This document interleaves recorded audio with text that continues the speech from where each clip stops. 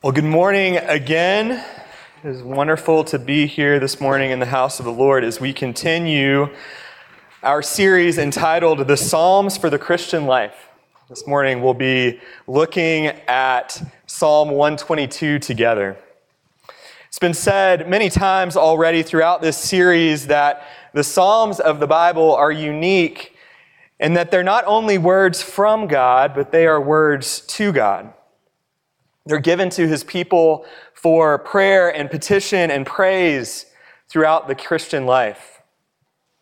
They teach us how to pray and sing to God in all of life's various circumstances, in our trials and triumphs, in times of gladness and times of sorrow, in times of plenty and in times of want, in the deepest valleys and on the highest mountaintops. Psalm 122 in particular is set in a series of 15 psalms from 120 to 134 that are called the Songs of Ascents. These songs of ascents, these going up psalms, come from a variety of times and places in ancient Israel. But the message of the whole is this: that Jerusalem is the place for the coming together of God's people, for celebrations and commemorations, and to acknowledge the immeasurable goodness of God toward his people. Psalm 122 is the third of these songs of ascents, the third entry in this pilgrim's journal on his way to Jerusalem.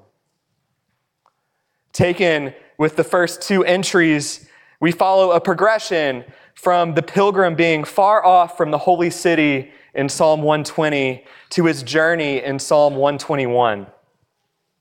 Psalm 121 is a pilgrim hymn of thanksgiving sung by the psalm singer on the approach to Jerusalem. The hills of Jerusalem are in view, and God guides and helps the singer's feet, and it reassures the pilgrim along his dangerous journey. Then in Psalm 122, he's finally arrived inside the city gates, where he beholds Jerusalem's beauty and glory, and that's where we find ourselves this morning. But before we read Psalm 122 together, would you go with me to God in prayer to ask for his help to hear his word this morning? Our Father and our God, we give you thanks for the great love that you have for us through Jesus Christ and that you have poured into our hearts by your Holy Spirit. We thank you for the good news of the gospel this morning that you have revealed to us in your word. We know that your word is living and that it has the power to change us. And so we ask that by the power of your Spirit, you will soften the hardness of our hearts, open our ears and our eyes, that we may hear what you teach and delight in your ways. In Jesus' glorious name, amen. Would you prepare your hearts with me to hear God's holy word this morning from the 122nd Psalm. This is God's word for us this morning. It is trustworthy and true, and he gives it to us in love. A song of ascents of David. I was glad when they said to me, "Let us go to the house of the Lord. Our feet have been standing within your gates, O Jerusalem. Jerusalem, built as a city that is bound firmly together, to which the tribes go up, the tribes of the Lord, as was decreed for Israel to give thanks to the name of the Lord. There thrones for judgment were set, the thrones of the house of David. Pray for the peace of Jerusalem. May they be secure who love you. Peace be within your walls and security within your towers. For my brothers and companions' sake, I will say, peace be within you. And for the sake of the house of the Lord our God, I will seek your good." This is the word of the Lord. Thanks be to God. Well, as I said before, back in Psalm 120, we hear the lament of one who is far from the holy city and is surrounded by falsehood, deceitfulness, and haters of well-being. It expresses the distress caused by the deceit and strife in the land of exile. You see, ever since the fall, since mankind was exiled from the Garden of Eden for rebelling against God, the sons of Adam and the daughters of Eve have suffered the brokenness of a world tainted by sin and death. Psalm 120 helped us to feel the misery of living in a broken world, a fallen world in which we ourselves are a part of the problem. It's our own deceitful hearts that have been at war with God, that have severed our communion with Him and have destroyed peace. And even as we read the distress of the psalmist in 120, we ought to consider that in God's providence, experiences of such conflict may be the early challenges of the Christian life that make pilgrims out of us. They can detach us from hope in this world and drive us nearer to Christ, who suffered at the hands of His brethren, lived and died under persecution far more unjust than we could imagine. When we struggle with conflict and even endure criticism, those struggles may be used by the sovereign Lord to bring us into closer communion with Christ, causing us to cry out to the Lord as the psalmist does here. And so, surrounded by deceit and war on every side, back in Psalm 120, the psalmist cried out in despair, "Deliver me, O Lord." And then with the psalmist, we too can turn our eyes to the Lord, toward the holy city, toward the house of the Lord, and He, in His mercy, calls us to Himself. With the psalmist, we can have a growing confidence with our constant hope, which is that He heard me. And so, turning now to our text this morning in Psalm 122, I want us to observe 3 things, 3 points from the text: the call to a people, the building of a people, and the peace for a people. Would you look at verses 1 and 2 with me? I was glad when they said to me, "Let us go to the house of the Lord. Our feet have been standing within your gates, O Jerusalem." A couple of weeks ago, I received a call from a number I didn't recognize. I ignored the call, as we all do now, with unknown numbers. But then I received a text message that said, "Congratulations, you are the winner of our Nashville Soccer Club ticket contest this week." So I confirmed my email address with the sender and soon received an email that contained 2 front row, center field, all access passes to the Goalpost Club with all you can eat food and drink, more than $600 package for free. Now you can imagine my excitement and unbelief at the opportunity, the anticipation that built over the next couple of days as the game approached. There was a brief thunderstorm scare, but then the clouds parted. A buddy and I hopped in an Uber and made our way to the great city of Geodis Park. We went through the gates, we made our way to one usher and then to another, all the way down to row A. Nothing was separating us from the field but a small corded fence. It felt like we were sitting right on the field. Hani Mukhtar, the Nashville's star midfielder, passed by 5 feet in front of me. I turned to my friend and I threw up a high five and I exclaimed, "Can you believe it? Can you believe that we're here?" We were filled with gladness and excitement from the moment that we received the invitation, and that gladness never faded as we planted our feet just yards away from the pitch and watched Nashville defeat DC United. But as glorious as that moment felt, not even a millionth of a fraction as glorious as gathering in God's presence with God's people to worship. How many of us have such an experience of gladness, of rejoicing, at the prospect of coming to the house of the Lord each week to worship with God's people? Do we experience such gladness when we set out to gather with God's people each Sunday as we have this morning? To all of you young saints out there, when the alarm clock goes off on Sunday morning, when mom or dad calls you to get dressed and hop into the van to make the trip to church, are you glad? Now, I've experienced at Trinity people who love to worship the Lord. But for some, that gladness, that joy may wane from time to time. We may be prone to grow complacent or even feel burdened by the task of Sunday worship.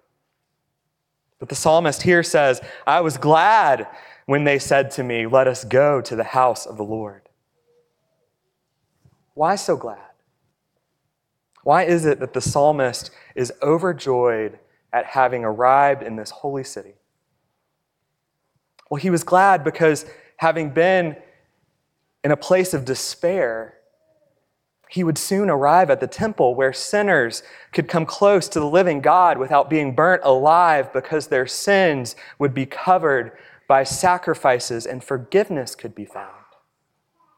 It was the place where priests who offered the sacrifices functioned as mediators between a sinful people and a holy God. He was struck with awe and wonder because the holy and transcendent God had become personal and had invited him, had called him, this wandering pilgrim, into his presence. And after having been driven to despair, having journeyed from a far place, he had finally arrived in the presence of Almighty God. And so he exclaims, how amazing, how deeply wonderful. I'm in Jerusalem now. Christian, hear this. The awe and wonder that an Old Testament believer would feel about the temple, about the holy city of Jerusalem, translates into our own awe and wonder about Jesus.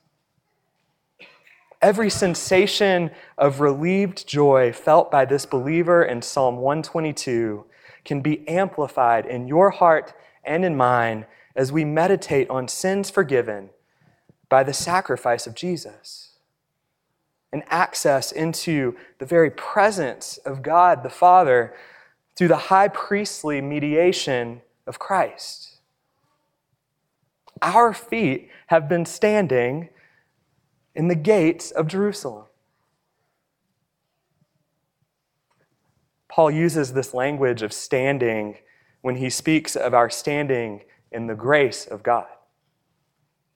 He says this in Romans 5:2, that we who used to stand in a terrible place under judgment, now we stand in a new place, a new sphere, in the grace of God. The joy of worship, the gladness that this pilgrim feels, is the recognition of one thing and one thing alone, and that is God's grace through Jesus Christ, by which even this morning he says, I am so glad that you are here. I am so glad that you're in my house. The shocking reality that the people like you and like me, people like hard-hearted Israelites who got it wrong time and time again, the majesty that by the grace of God we would be for a moment welcomed and accepted into God's presence. That's grace so powerful and wonderful and awesome that 100 million years into eternity we will still be working to understand it. There is this moment of beholding wonder, the majesty of God's grace the first time that we answer his call and come to Jesus. And that same wonder should fill our hearts every time we gather with the people of God in worship. And even though we continue to walk as pilgrims in this fallen world, though we face illness and tragedy, though we look in every direction and see heartache and destruction in this broken world, though we ourselves continue to wrestle with the disappointment of our own not yet fully sanctified hearts, you and I can stand in the midst of all those experiences brimming with joy and say, I'm redeemed. Praise be to God who has rescued me and now invites me, calls me to stand in his very presence in Jerusalem, in his very house, with his people. Even in the saddest moments, we have a deep and abiding joy because we can say with David, I am standing in the gates of Jerusalem. And when we can't seem to muster up such gladness on our own, God's given us his church, one to another, our fellow pilgrims, to encourage us along the way. In these verses, there's an interplay between I, the individual, and they, the surrounding pilgrim people, the church. We encourage one another to come to this place and to belong to this people. And as he calls us, and as we continue to gather into his gates, he is building us up for himself. He's building a people. Would you look with me at verses 3 through 5? It says, Jerusalem, built as a city that is bound firmly together, to which the tribes go up, the tribes of the Lord, as was decreed for Israel, to give thanks to the name of the Lord. There, thrones for judgment were set, the thrones of the house of David. Now, as David moves further into Jerusalem, he begins to look around and to see what this city is made of. It's bound firmly together. It's a place where God's people offer him praise and right worship. It's a place of righteousness and justice. He writes of his experiences of the people and of God's kingdom.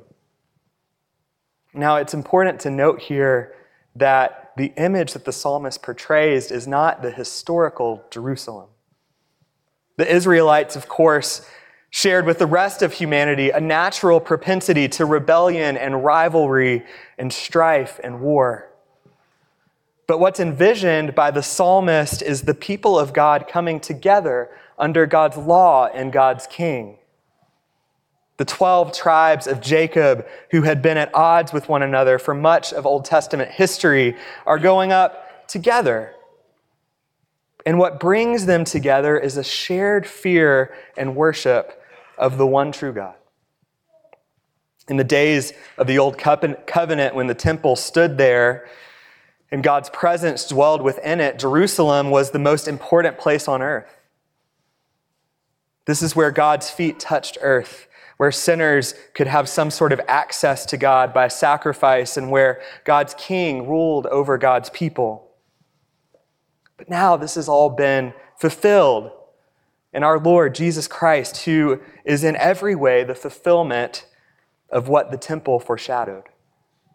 He's the one greater than the temple, the great high priest, the perfect sacrifice for sins, the king in David's line.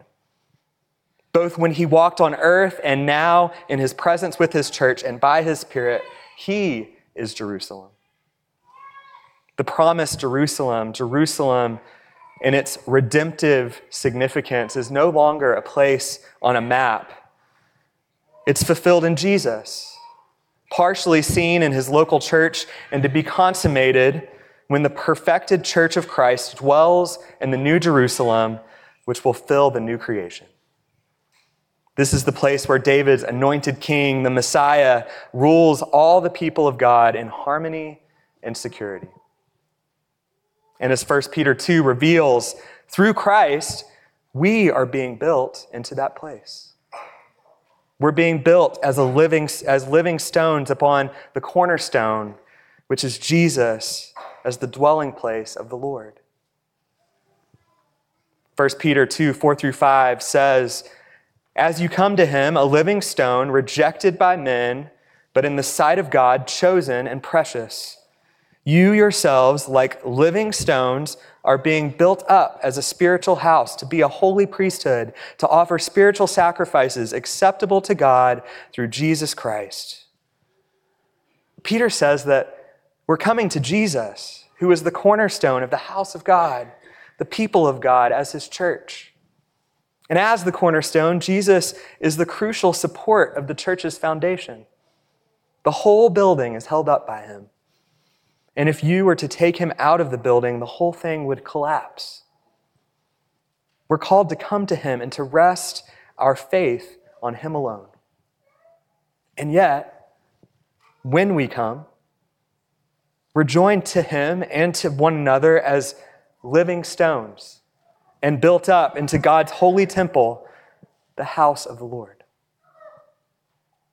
Coming to Christ entails being incorporated into the church, and we can't love Christ without also loving his church. One evidence of saving faith is that we gather with other believers for worship and to serve one another.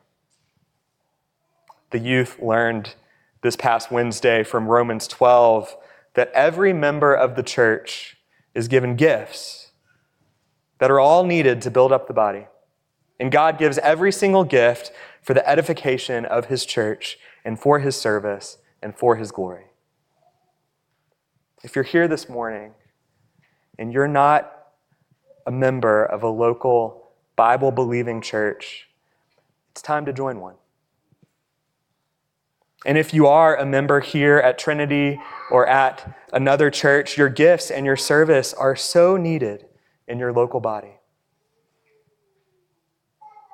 Furthermore, the psalmist says that the people are giving thanks to the Lord as was decreed for Israel.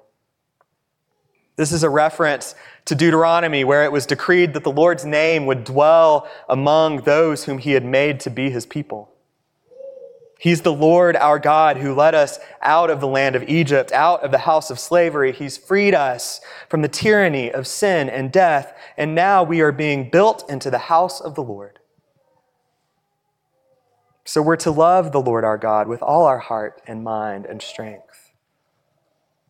We're to acknowledge that everything we have and everything we are belongs to God and to give him glory. And finally, in the city, the thrones of the house of David symbolize justice and equity among the people of Israel. God's people are gathered under God's law and God's king, the Messiah who sits on the throne of David. Now, the Jerusalem celebrated in Psalm 122 was not fulfilled in the historic Jerusalem. It was a Jerusalem seen only with the eyes of faith. And it still is.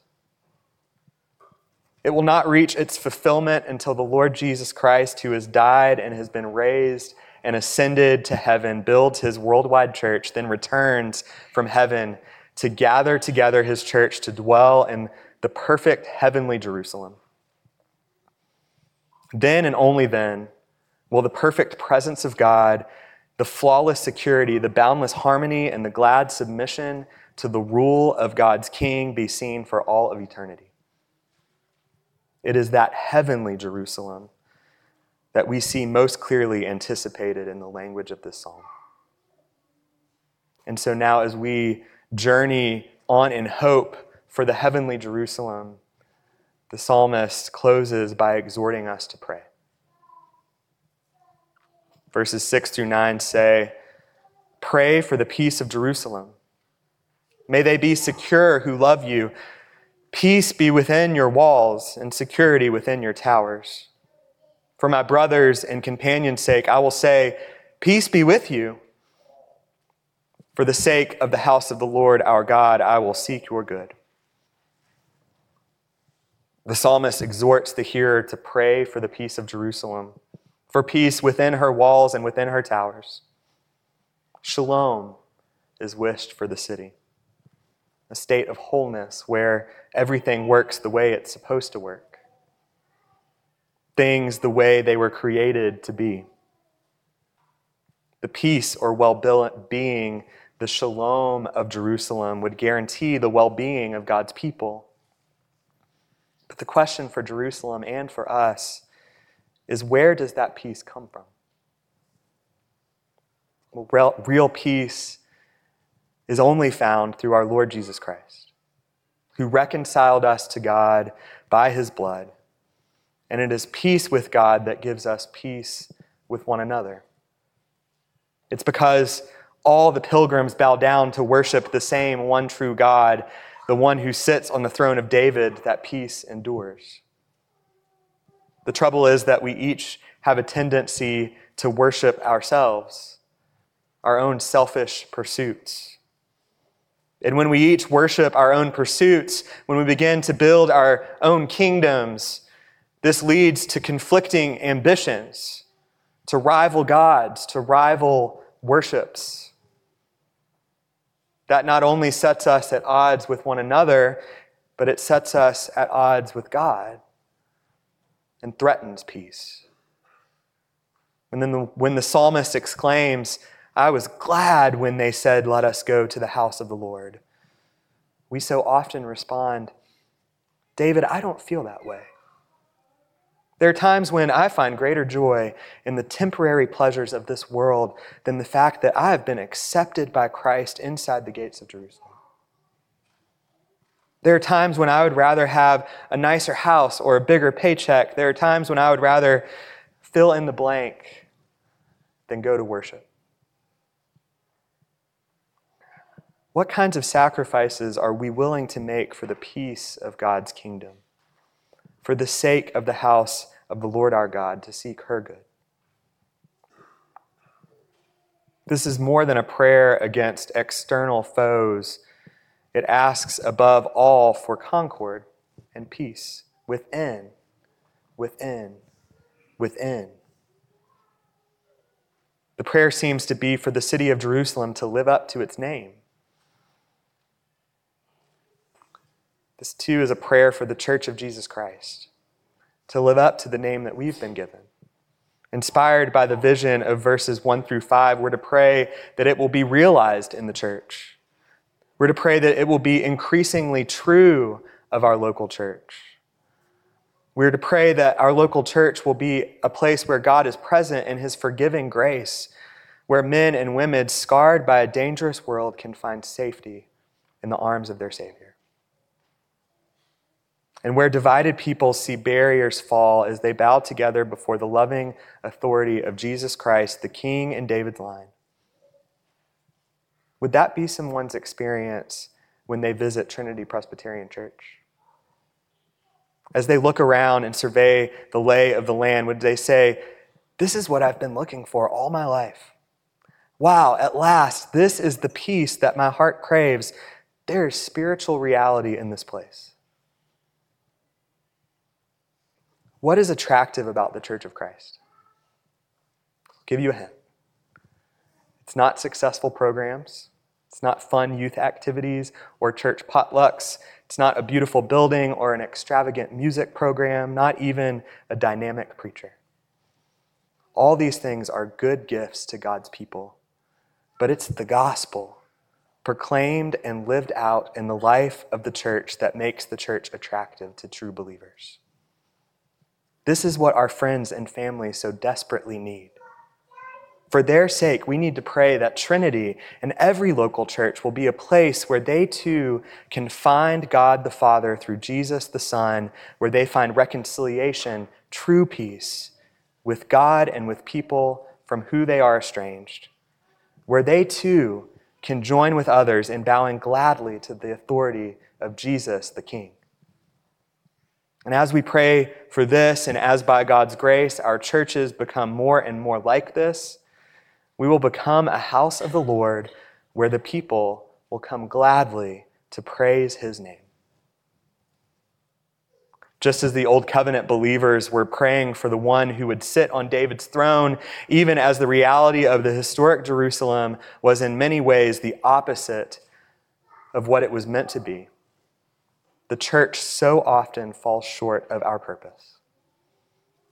But just as we pray for the peace of the church, we look forward to the new and consummated Jerusalem, when our Lord returns and restores all things, and when we will Here, as the writer of Hebrews puts it, you have come to the Mount Zion and to the city of the living God, the heavenly Jerusalem, and to innumerable angels in festive gathering, and to the assembly of the firstborn who are enthroned in heaven, and to God, the judge of all, and to the spirits of the righteous made perfect, and to Jesus, the mediator of a new covenant, and to the sprinkled blood that speaks a better word than the blood of Abel.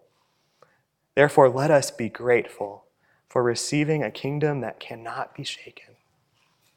And thus let us offer to God acceptable worship and reverence and awe, for our God is a consuming fire. Would you pray with me? Father, we come before you in awe and wonder of your great grace for us.